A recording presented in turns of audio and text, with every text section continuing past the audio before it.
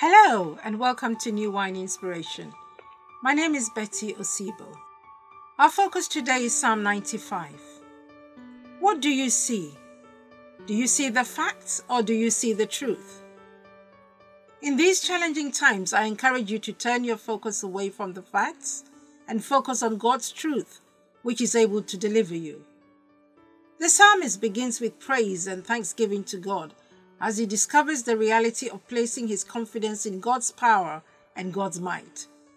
Let us therefore make every effort to enter the rest of the Lord by believing the gospel that was preached to us, the gospel of love, the gospel of hope, of healing, of deliverance, and so much more. Do not harden your hearts like the children of Israel who disobeyed God and turned away from him and failed to enter his rest. Hebrews 3:12 refers to an unbelieving heart as a sinful heart and warns that God is displeased with those who doubt his word.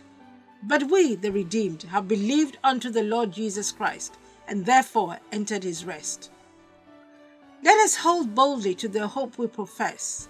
Do not throw away your confidence, for it will be richly rewarded. You need to persevere so that when you have done the will of God, you will receive what he has promised. Hebrews 10:35-37. Our confidence is in the finished work of Christ. Abraham believed God and it was credited to him as righteousness. Although things around him appeared impossible, he believed God to bring to pass what he had spoken to him.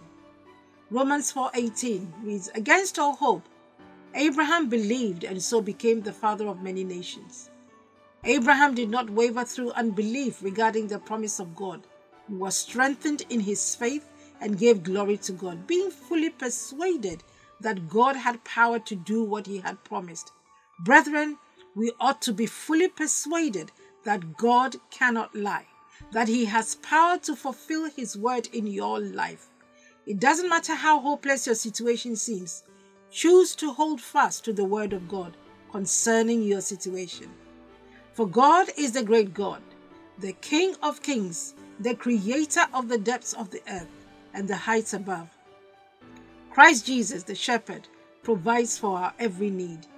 My prayer for you is that you will be greatly encouraged and enjoy the riches of his grace as you take hold of this hope offered to you through Christ Jesus.